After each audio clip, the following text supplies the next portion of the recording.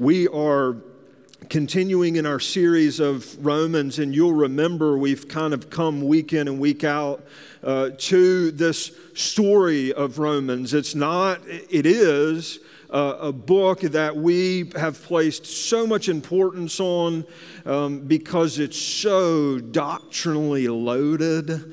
It's heavy. It has so many things about it that we form some of our most foundational truths.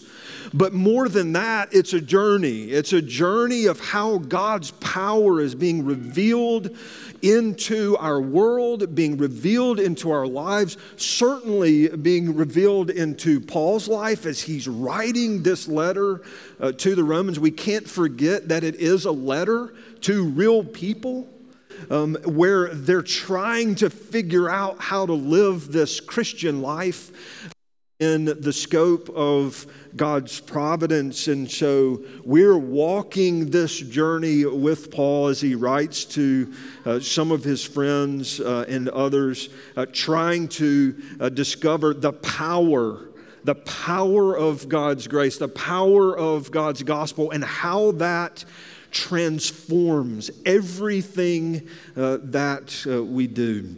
And so we're going to read chapter 8, beginning in verse 14 this morning. We'll read through verse 25. If you will, please follow along either in your own copy of the scripture or we've got it printed for you here on the screen. This is God's holy word. For all who are led by the Spirit are sons of God. For you did not receive the spirit of slavery to fall back into fear, but you have received the spirit of adoption as sons, by whom we cry, Abba, Father. The Spirit Himself bears witness with our spirit that we are children of God, and if children, then heirs, heirs of God and fellow heirs with Christ, provided we suffer with Him in order that we may also be glorified with Him. For I consider that the sufferings of this present time are not worth comparing with the glory that is to be revealed to us. For the creation waits with eager longing for the revealing of the sons of God. For the creation was subjected to futility, not willingly, but because of Him who subjected it, in hope that the creation itself will be set free from its bondage to corruption and obtain the freedom of the glory of the children of God. For we know that the whole creation has been groaning together in the pains of childbirth until now. And not only the creation, but we ourselves, who have the first fruits of the Spirit, groan inwardly as we wait eagerly for the adoption as sons, the redemption of our bodies.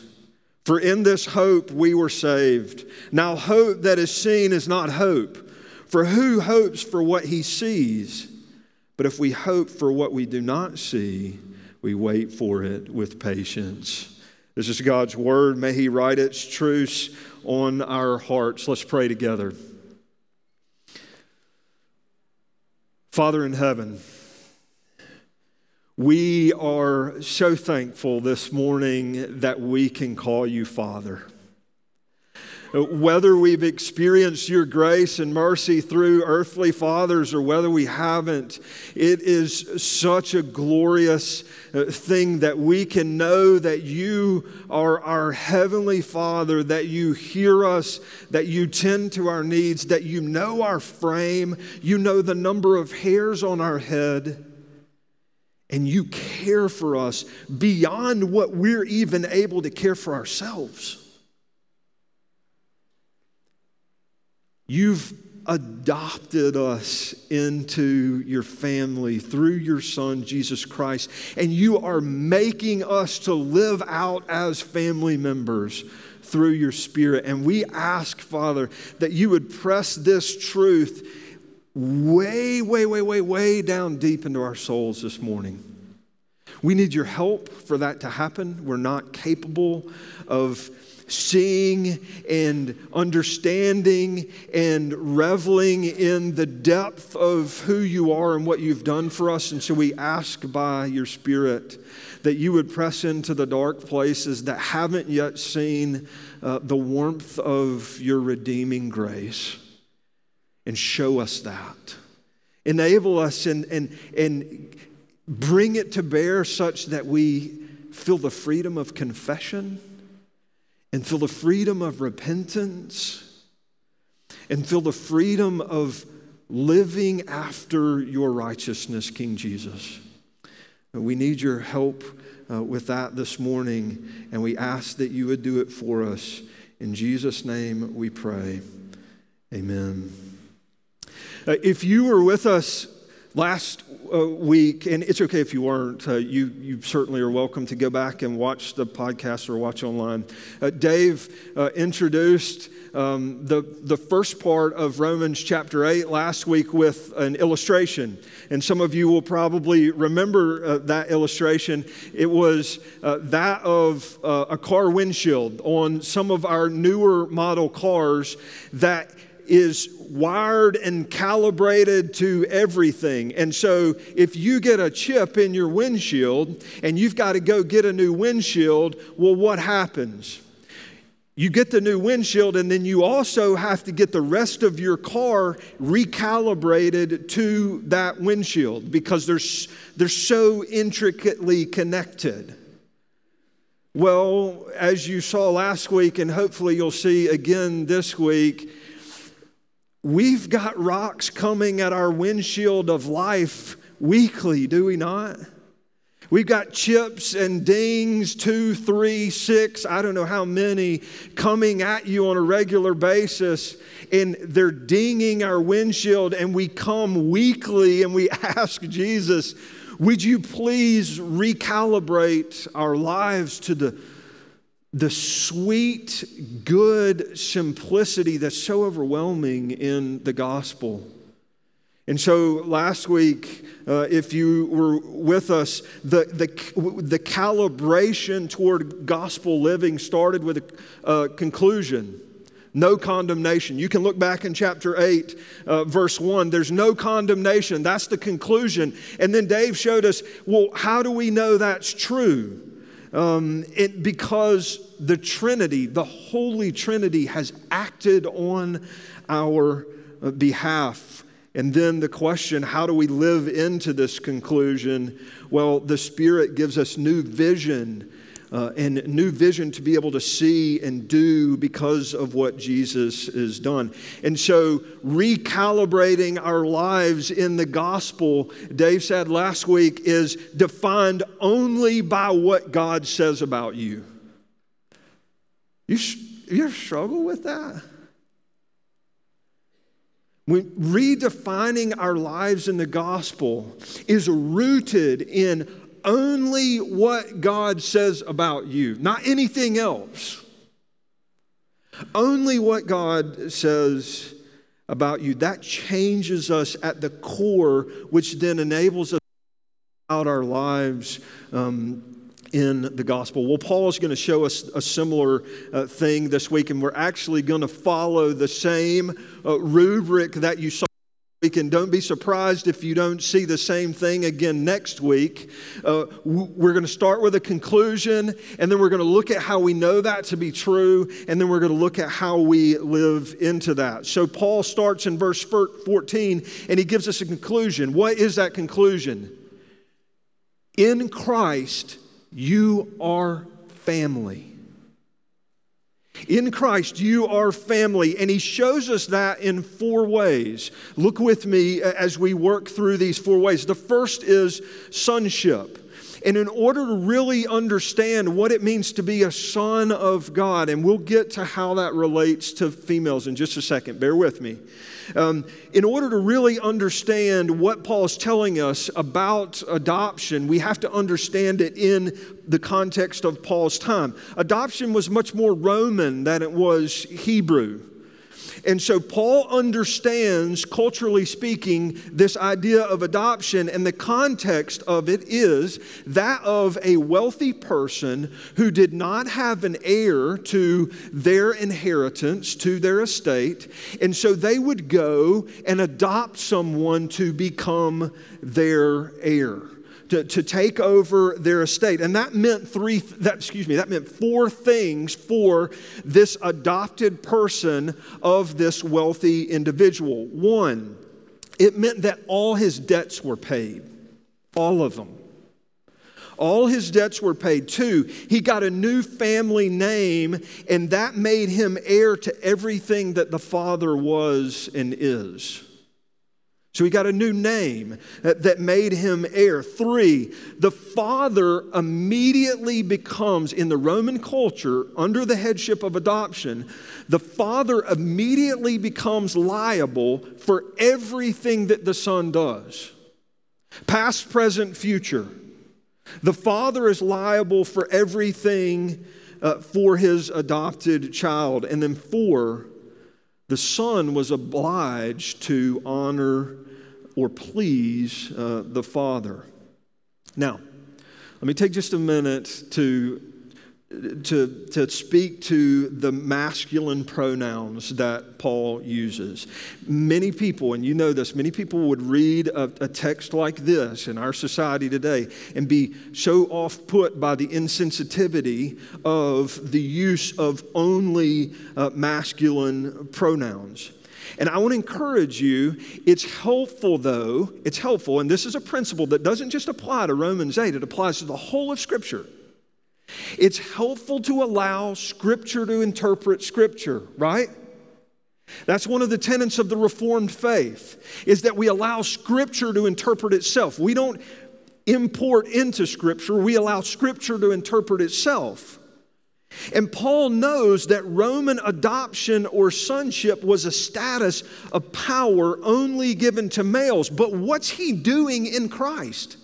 He's flipping this subculture of masculinity on its head and saying, in Christ, there is no distinction, and I can import that onto women as well. He's using this idea to show that God is not differential in giving and showing honor. Males and females are both children of God, which is why he goes on further in Galatians chapter 3, verse 28 to say, there's neither Jew nor Greek. There's neither male nor female. There's neither slave nor free. You are all one in Christ Jesus. Paul's flipping the masculine societal norms on their heads. It's also why he's going to call every man in this room in Christ a bride. Right? So it doesn't just happen to females. Paul comes to us and says, for every man that's in here in Christ, you're the bride of Christ. Just like every female in Christ is the son of God. And so he's redeeming this idea of sonship. What's the point? Well, if you're sitting here this morning and you believe and know that you need Jesus' life and His death and His resurrection, and you're longing to become more like Him as His Spirit leads you, then your identity has changed such that it cannot be rivaled in this world. You understand that? Your identity has changed such that it cannot be. Your job, your identity in your children, your identity in your money, your identity in your sport, your identity in your significant other, your identity in your sexuality will not pay your sin's debt before a holy God. It will not make you an eternal heir to anything. And they certainly can't redeem your actions for the future. For as much pleasure as we think we get from these identities, they are not going to love us near as much as we love them. It's not going to happen. And so being adopted children and sons of God recalibrates who we are. It recalibrates our identity. But it's not just sonship. Paul also tells us 3 other things: intimacy, assurance, and inheritance. Again, I realize when we talk about intimacy with a heavenly Father, there's a decent chance that some of you didn't feel intimate with your earthly father. And I'm sorry for that. And so it may be a little hard for you to tangibly feel this next truth as it relates to adoption, but that doesn't make it any less true. Paul's image and wording of a child, either full of joy or full of pain, running into the arms of his or her father to feel the safe, loving, giving embrace. That's what Paul says is yours, this kind of intimacy. Only Paul says that this Father, whom you know literally as Daddy, is the one who holds every atom in existence as we speak. Like the fact that your bodies don't just blow apart and are held together by these skin cells is the one you know as Daddy. That's a level of intimacy. And so when we go to Him day in and day out and we pray to Him, you understand that the adoption, that recalibrates us. It recenters us on Christ and His resurrection, His crucifixion. But it's not just sonship and intimacy, it's also assurance. What does it mean that you're adopted into God's family? Well, do you see yourself, or does someone close to you see you growing in Christ? Like manifesting more love, more joy, more peace, and more patience, and more goodness, and more faithfulness, and gentleness, and self-control. Maybe not by leaps and bounds, but growing, however incrementally. That is the encouragement of the third person of the Trinity. As He comes alongside our spirit, assuring you that you are God's child and that He's at work in you. That's subtle and yet overwhelming, and that assurance recalibrates our life. What else does it mean to be adopted into God's family? It means inheritance. Have you ever wondered what it must be like to never need or want? Like what it must be like to be so richly blessed that you're always satisfied with everything. It's almost inconceivable to our human minds, isn't it? Satisfaction in everything.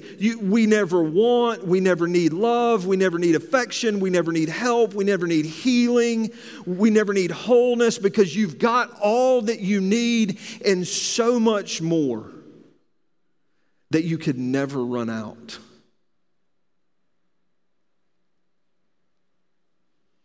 Sonship and intimacy and assurance and inheritance, that's the conclusion. It's all yours in Christ. All of that is yours in Christ.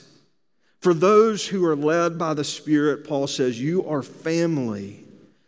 And for some of us, we only feel that in part, but we hope for what that will be in fullness. And that recalibrates our lives in the gospel.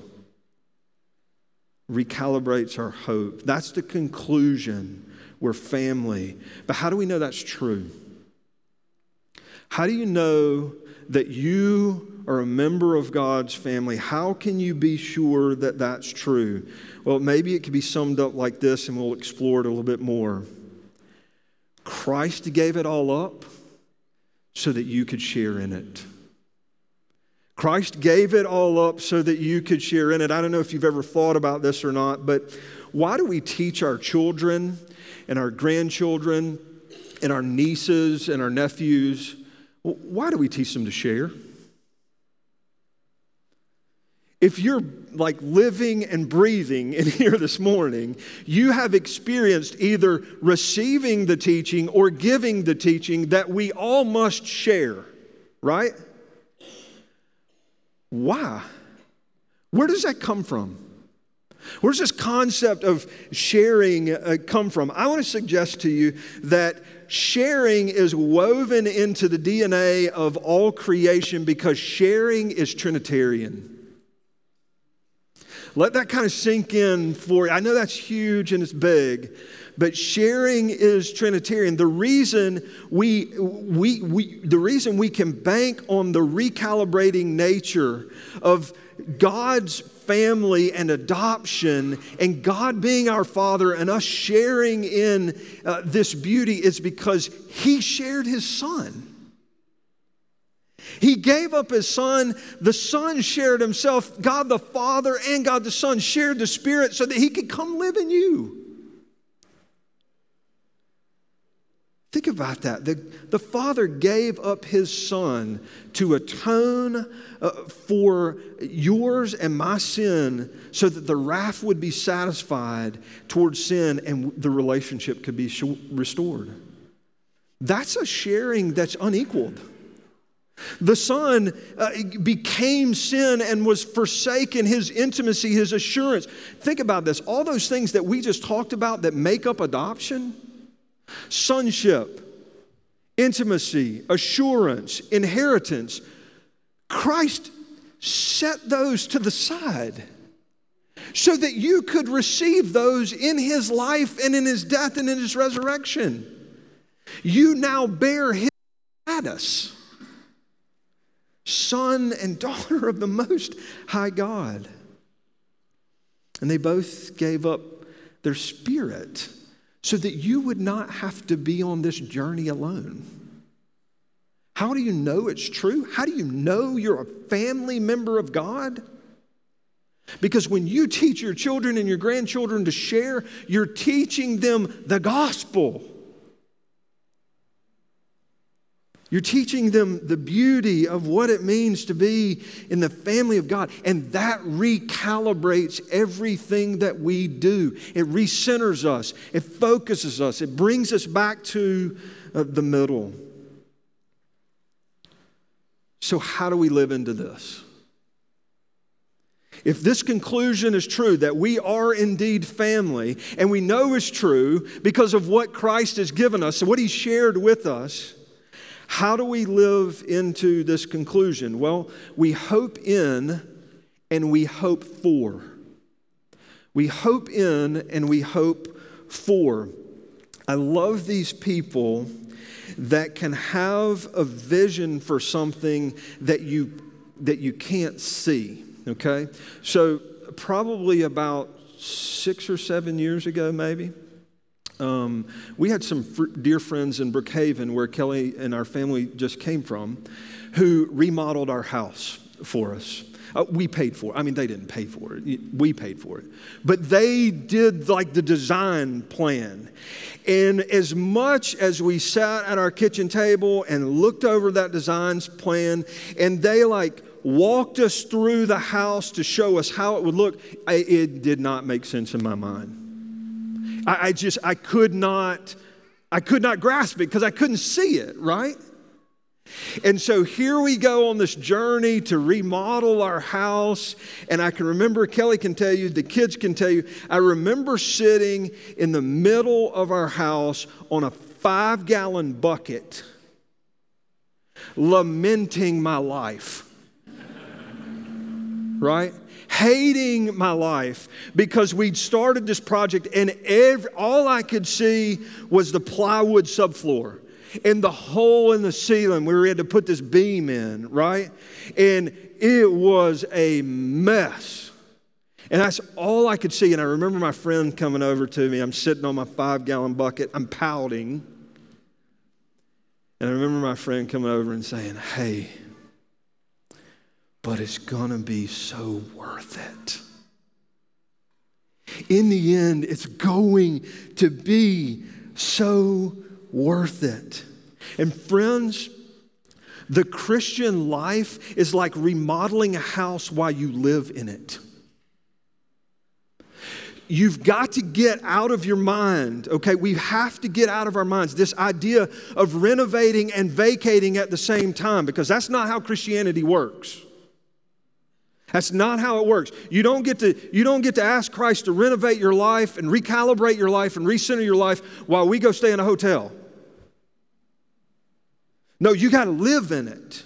You see, we have to live in it. And think about it through this lens. There was nothing comfortable for Christ in the incarnation. There was nothing comfortable for Jesus to come to this earth and live and die so that we could be saved from our sins, which is exactly why Paul says we will have to share in his sufferings.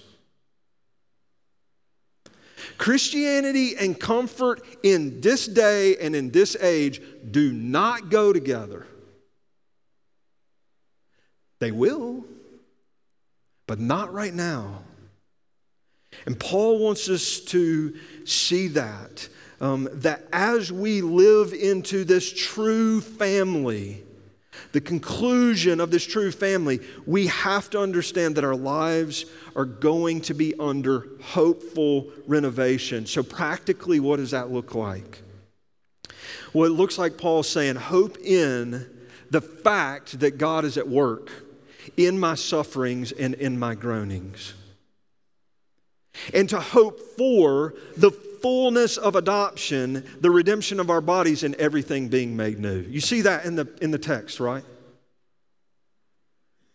Friends, God was teaching me something about myself and about others and about himself as I loathed my existence in my disheveled house. Right? He was teaching me about patience. And he was teaching me about self-control. And he was teaching me about not being able to control others or time or circumstances. He was teaching me about living and loving in an environment that's not very livable and lovable.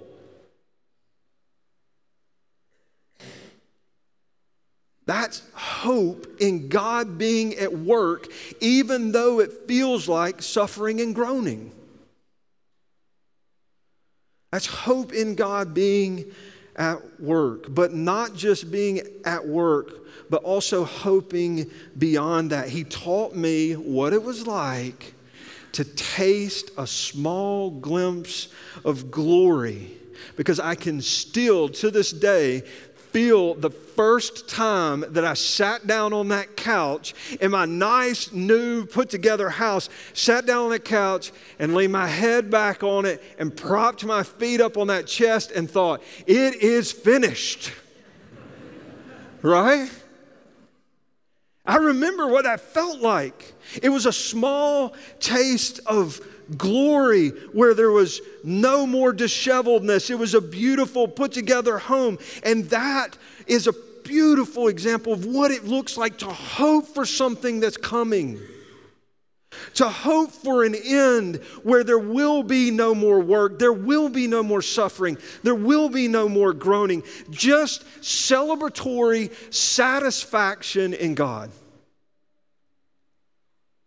If that doesn't get you going this morning, we hope in the fact that God's at work, even though we suffer and we groan with creation. We don't even have time to get into that, but I mean, that's a whole nother sermon. I hope you realize creation is waiting. It's groaning. It's intimately tied to the fact that you're adopted as the family of God. And the trees right now are out there waiting for you to be fully revealed as sons and daughters of God, because then they're going to be made whole too. Everything is groaning. Everything is suffering. Everything is affected by the fall, but we can hope for what's coming. I wonder this week, I wonder this week if you might consider asking the Holy Spirit to show you how God's at work in your suffering and your groaning. Some of you are suffering in really hard ways, whether it be relational or whether it be physical. You're suffering in ways that no one else can understand here. And I wonder if you would ask the Holy Spirit to help you see how God is at work in your groaning and in your suffering. I wonder if we could even ask Him to give us a peripheral perspective toward glory as you look intently at your suffering. The peripheral perspective that looks and sees that there's better out there. There's something better coming. You see, hope in God's activity in the midst of suffering and groaning and hope for eternity will recalibrate our lives. It will reorient us. It'll recalibrate everything around us, it's even creation. Maybe we can even ask this morning that the Lord would give us strength and vision through simple things like bread and juice and wine, to cast our hearts and our minds and our strength toward an even greater feast, an even greater family feast that is ours and will be celebrated in the fullness of joy as children of God. Let that captivate you this morning as we come to the table.